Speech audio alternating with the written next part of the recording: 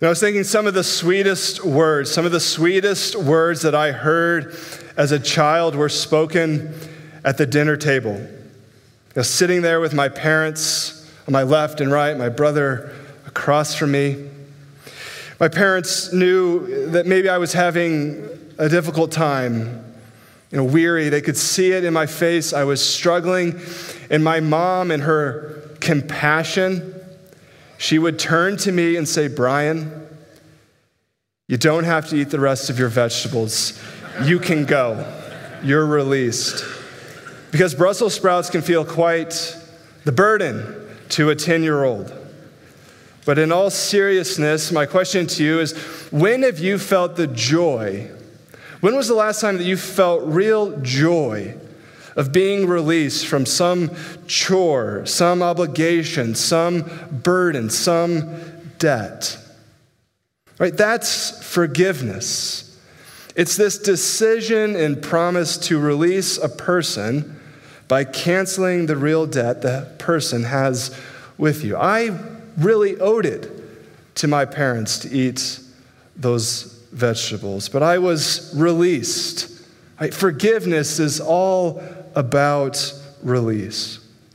And just as we need food and water to survive our daily bread, as we looked at last week, we need forgiveness daily from God, from one another. And that's why when Jesus teaches us to pray, when he is laying out these essential building blocks to how we have daily prayer, he leads us to say, "Forgive us our debts, as we have also forgiven our debtors." And that's the petition we're looking at this morning as we continue in our study of the Lord's Prayer. And what we're going to do, hopefully, my aim, is to answer two questions as it relates to this petition. I want to answer, how can I better see my debts, right, in order to have a deeper, richer, more authentic time of confession with the Lord? And we want to answer, how can I also have a forgiving spirit? And so this has been our practice through this series. Would you join me as we read together the prayer that our Lord taught us? Jesus says, "Pray then like this: Our Father in heaven, hallowed be your name.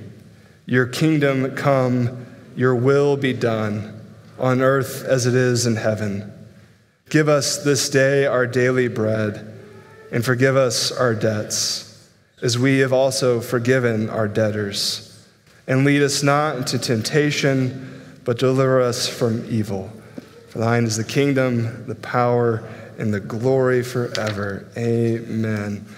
So several years ago, I was serving as a hospital chaplain one summer, along with other seminary students. And one day, I walked into our break room, and I heard one of these students, he was listening to Celtic music. And I was somewhat, not disappointed, not judging, but I was somewhat surprised by his taste in music. And so I inquired. I figured there's got to be a story here. And he told me that several years ago, his grandfather had discovered the family had Irish ancestry. And so his grandfather got super enthused about everything Irish. And they went to Irish festivals, they went to concerts, the whole deal.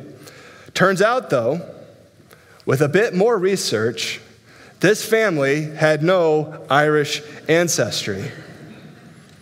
You see, for this family, the consequences of having an inaccurate knowledge of their history, their ancestry, their roots, it was just this lingering taste for Celtic music. And if you think about it, that's not really the worst thing that could happen to somebody. But what if you have an inaccurate knowledge of your spiritual history? Right? What if you think you're something when in reality you're not? And here's my point. If we don't know our true history, the magnitude of our debt with God will remain hidden from us. You and I can get quite creative. And I don't know if you've noticed this, but as a society, we're really good. We're really good at pulling the wool over our eyes when it comes to the truth about debt. Have you noticed that? And we convince ourselves that it's manageable. And we might even go as far as saying that debt doesn't even really exist. Right? If we get our history wrong, if we don't go back to the beginning, right, we'll end up thinking our debt with God is manageable. We can get on a payment plan. Right? Even worse, we'll think that it's not there, that there's nothing to worry about. So friends, when you consider your sins, right, you consider those debts that you have with God, the question is, what conclusion do you draw about yourself? Where did I come from? What's been true of me all along? And in Psalm 51, the greatest confession ever penned, King David is seeking to answer that question. And he's examining why he just committed adultery and then tried to conceal his adultery with murder. And so he begins looking back at his spiritual history. Where do I come from? What are my roots?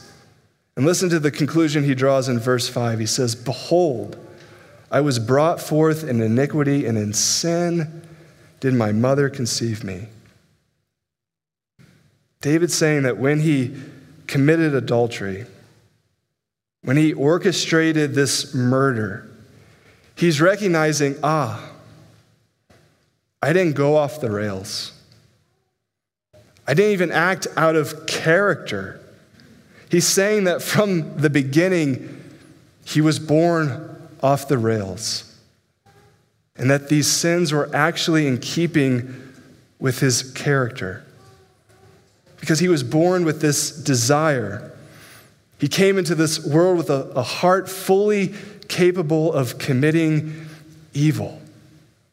Right? Verse 5 is saying that the seeds of adultery and murder were present in David at the very beginning.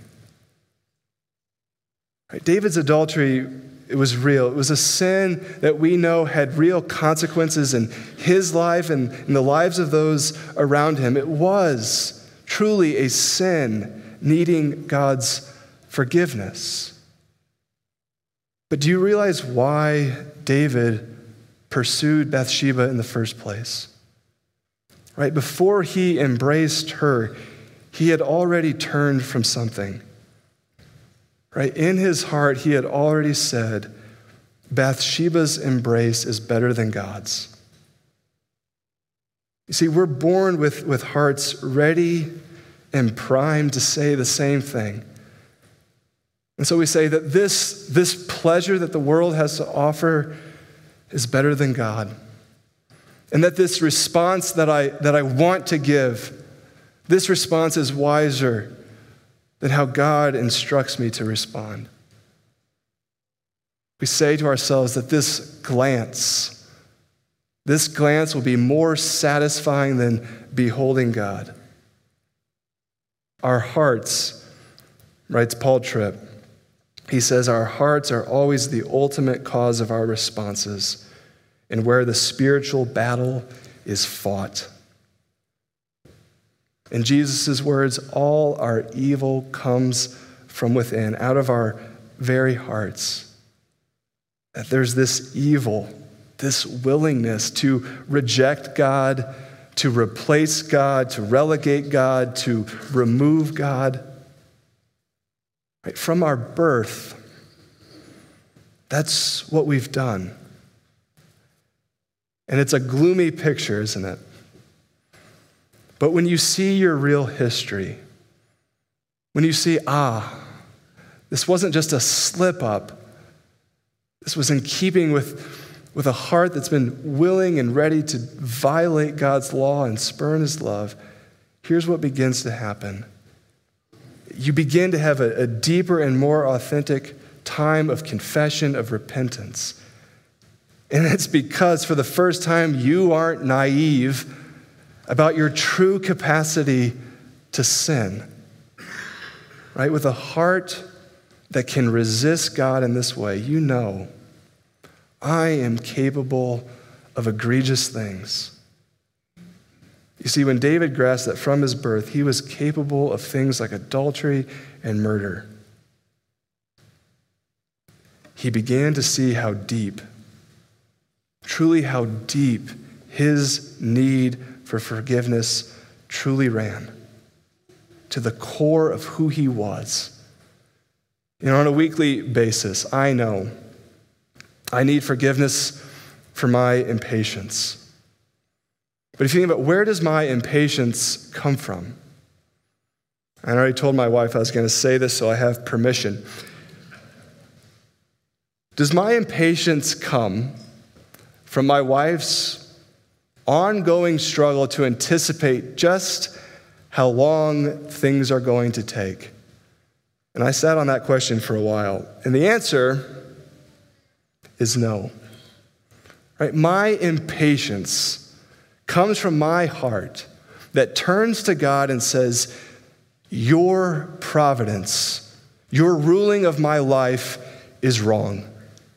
And if you were good, and if you were sovereign, and if you were really in control, someone like me wouldn't have to wait. And so I deserve, it is my right to be angry and exasperated. Do you see, before I'm impatient with anyone, I have already sinned against God. And that is true of all of our sins. Our debt is so great because each debt can be traced back to a belittlement, to a mischaracterization, to a rejection of just how truly perfect and holy and majestic and loving our God is. You see, if we were people generally inclined to do what God commands, but we just have a few blips, some off days, God's forgiveness, wouldn't be all that impressive. God's forgiveness, the forgiving of our debts, is staggering because God forgives his enemies, right? He forgives those who've had, since their birth, this desire, this readiness to overthrow him, to spurn his love, to live as if he wasn't really good.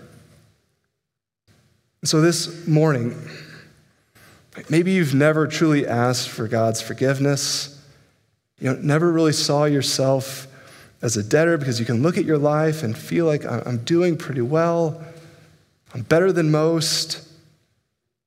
But friend, if you've gone one day, this is the truth, if you've gone one day without giving to God what he's rightfully owed, right? Our undying, undivided affection, our complete and utter loyalty, you have a debt you can't pay. Right? Do you see that what David wrote all those years ago is true of you? Right? From your birth, you've lived according to the desires of your heart, and not the desires of God's. And so your debt is larger than you can comprehend. And every debt deserves judgment. It deserves an eternal judgment. If we've sinned against an infinite God, that can be the only payment. But it's also true that there's not a debt you have. There's not a debt you have this morning. There's not a debt that you've accumulated this week that can't be forgiven.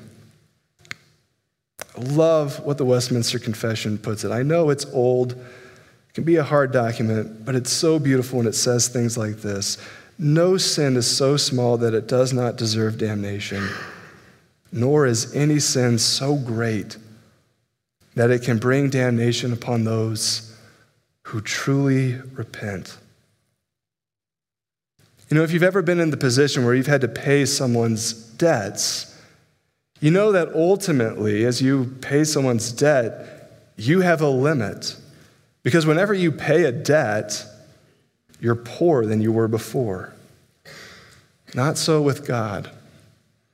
It's this strange paradox, really, that when God pays our debts, you could almost say that he becomes richer because he gains us. Right? Debt is a crushing thing for us. And Satan would have us believe, he would like to convince us that the best way to deal with it is just to keep it hidden or to pretend that we're whole. But listen to what David says in Psalm 32. He says, "For when I kept silent, my bones wasted away through my groaning all day long, but then I acknowledged my sin to you, and I did not cover my iniquity. I said, I will confess my transgressions to the Lord, and you forgave the iniquity of my sin." If you feel as if you're wasting away under this debt, under the weight of your sins, if you feel that conviction, that is a good thing. And it is a good thing because there's an actual answer. There's an actual way to find release. And that is by turning to the Lord and confessing to him what he already knows is true about you. Friends, there is a way for you this morning to have release, to find forgiveness. Now, you might be thinking, well, if I am a Christian, right, why am I asking for the forgiveness of my debts? Because you could say, well, doesn't Paul say that there's no condemnation for those in Christ Jesus? Yes. And it's true that God doesn't deal with us according to our sins. God this morning, if you are in Christ, is not dealing with you according to your past sins. He's not dealing with you according to your present sins. And his promise is he's not going to deal with you according to your future sins. God has forgiven completely our rebellion that has flowed from our hearts. And we have this assurance that he's at work. He's at work to overcome that residual hostility that we have towards him. But it's also true, borrowing a metaphor from Sinclair Ferguson, that sin, he says, sin remains like a squatter in our lives, and squatters are notoriously difficult to evict. Right? So when we ask for forgiveness as Christians, what we aren't doing is asking God, our judge, to declare us innocent once again. He has already done that when we've come to faith. He has declared us righteous. He has declared us innocent. What we are doing in the work of confessing and repenting is that is our work to evict sin from our lives. Right? If you notice, we never turn away from the things that we don't name, those things that we keep in the dark.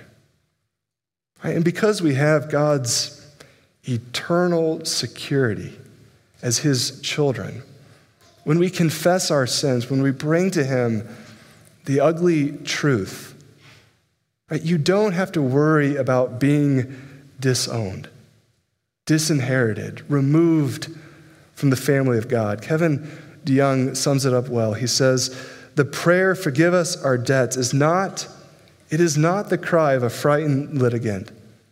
It's the cry of a loving child. So friends, when you confess your sins, the promise is that God restores to us the joy of salvation.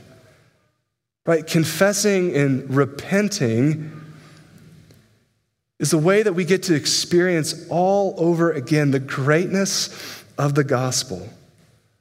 Right? We are refreshed. We hear that assurance of pardon. We are refreshed with God's favor. And so really, we confess our sins for the sake of our joy, right? So that we will be happier in God than in our sins. So don't think that confession is ever going to be an impediment to your joy. On the other side of a deep, hard, convicting confession is happiness and delight in our Father. And so that's how we see our debts well. We go back to the beginning. We see our real roots. We lay before God the whole truth, trusting his promise to forgive. But we notice this petition doesn't stop there, which means the sermon doesn't stop here. When we pray this, when we say, forgive us our debts as we have also forgiven our debtors, when we say those words, we must not say them in vain. We must not say them flippantly, because what we're doing is committing ourselves to a lifelong project of cultivating, of developing the kind of character, the disposition, the inclination that we find in God. And so if God stands ready to forgive, if God's heart is inclined to forgive and release his enemies, if God is willing to reconcile with us and be in relationship with us, what we're saying when we say those words is we're saying that we are pledging to stand ready to forgive. We're saying our hearts, God, will stand ready to release our enemies, to cancel debts. We're committing ourselves to be people who work for reconciliation, for the restoring of broken relationships. Right? In a sense, we're asking God to forgive us. This is almost alarming. We're asking God to forgive us to the extent that we forgive others, to offer us mercy to the same degree that we offer mercy to others. And so you can see how important it is to get a solid answer to the question, how is it then? How can I have a forgiving spirit? And there's no better answer to that question than there's one that comes later in Matthew. In chapter 18, Jesus is instructing his disciples about how sin is to be confronted in the church. And then in verse 21, Peter comes to Jesus and he asks this question. He says, Lord, how often will my brother sin against me and I forgive him? As many as 7 times. See, many of you know quite well what it's like to be wronged again and again. And so you sympathize with Peter. Peter is asking a genuine, honest question. It's a question that we've all had. So we've all been sinned against, and so we ask, when do I get to stop being hurt? Right? And when can I defend myself? And when do I get to walk away? But then comes Jesus' answer. He says, I do not say to you, Peter, I do not say to you 7 times, but 77 times. And that can't be the answer Peter wanted to hear. Right? When we think about the wrongs done to us, that's not what we're excited to hear. We want to know when we can walk away. How is it that I can protect myself? And even deep down, we want to know when can I return the hurt? But see, Jesus' answer reveals his greater desire for us. He wants us, as one author points out, to be profoundly, persistently merciful, to be unrestrained in our forgiveness. That's his desire. But what Jesus knows is that is not our inclination. He knows something else comes much easier, something that we never have to work for. Revenge, retaliation, self-protection. You see, and I've never noticed this before until reading an article and preparing for this sermon. They point out that Jesus' number, 77 times, is not random. But what Jesus is probably doing here is he's pointing back to another story in the Bible. It's a story all about revenge, and it's a story that captures what goes on in our hearts. See, back in Genesis, in chapter 4, we're introduced to a man named Lamech. He was one of Cain's descendants, the same Cain who murdered his brother. And if you remember, after Cain killed his brother, he then feared being killed. And so in a display of God's grace, Cain received God's protection. And God promised Cain that if anyone were to kill him, God's vengeance would be sevenfold. But when we hear from Lamech several generations later, we can hear ourselves. So listen to the boast that Lamech makes to his wives. He says, Adah and Zillah, hear my voice, you wives of Lamech. Listen to what I say. I have killed a man for wounding me, a young man for striking me.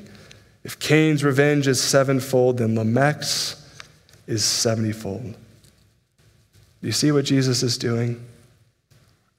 He knows that in Peter and in all of us, there is this desire to be like Lamech, to get our own revenge, to protect ourselves at all costs, to kill, whether physically, with words, to kill those who've wounded us. And when Jesus tells Peter to forgive 77 times, he's telling Peter, my desire for you is that you would be free of that tendency. You see, Jesus came to undo. He came to reverse and heal that Lamech-like tendency that we have to utterly destroy those who've hurt us. And I know, and I recognize that forgiving our debtors, forgiving people who've seriously wronged us, who've betrayed us, who've caused us real pain, this is a difficult concept, and I recognize that there are complexities to each case. It's why you have pastors, it's why you have elders, it's why you have fellow church members to work these things out together. Right? Knowing what forgiveness looks like in a particular situation, I want you to know, yes, it requires wisdom. It requires time and prayer. It's searching the scriptures. And so while forgiveness can take on different forms given the situation, what Jesus is saying here is take a step back and see the bigger picture. See that what runs through us is this Lamech-like tendency to reject forgiveness up front, to say that the only answer to this situation is my revenge. The only way that this could ever be made right is for me to inflict greater pain than I received. And so how does a Lamech-like heart change? How can we have a forgiving, merciful spirit? And the answer is because Jesus is a better Lamech. Think about it. Who was wounded? Who was struck? Who was killed? See, on the cross, Christ was wounded. He was struck down. He was killed by our sins. And when Jesus rose from the dead, he sent his apostles out not on a mission of vengeance, but to proclaim forgiveness in his name. Can you hear Jesus' boast? What does he celebrate in? See, Lamech promised. Lamech promised to kill the person who wounded him, who struck him. Jesus' promise is to forgive those responsible for his death. How can you have a forgiving spirit? How can your tendency to always want to get revenge, to hold on to a grudge, how can it change? A forgiving spirit, it is the fruit of the merciful Christ dwelling in the hearts of his people. Friends, we can forgive because in Christ, we are these new creations. And our resemblance to Lamech, our similarity to him, our commonality with him, it is fading away because we are being transformed more and more into Christ's image.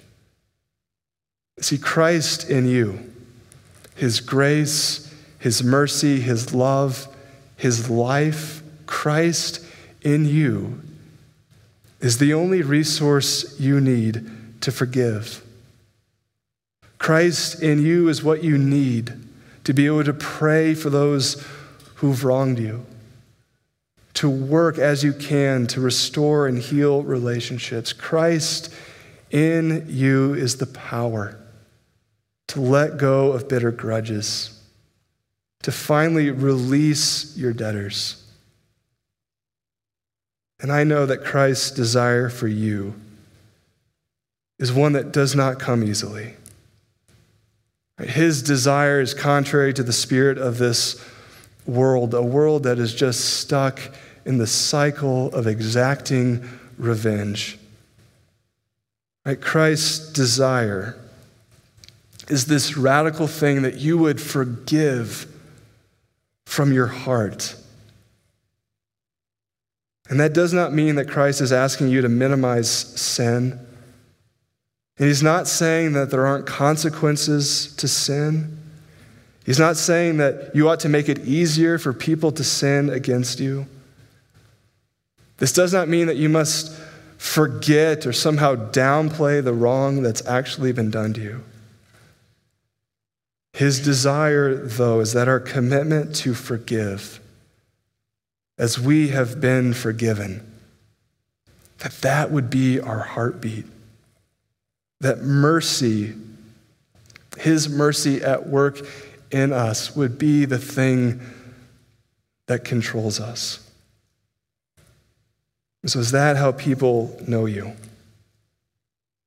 Friends, do they know that your boast isn't in revenge, but that your boast, your pride, is in Jesus Christ, who came to forgive, to cancel the debt of debtors like us?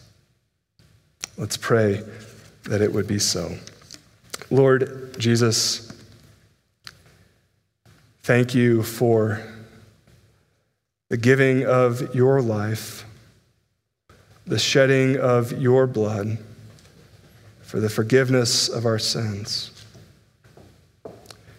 And Lord, as we look upon you, as we feed upon your words, we ask that you would remove from our hearts all those desires for revenge, for retaliation, and that you would bring forth your Spirit in us. We ask in your name. Amen.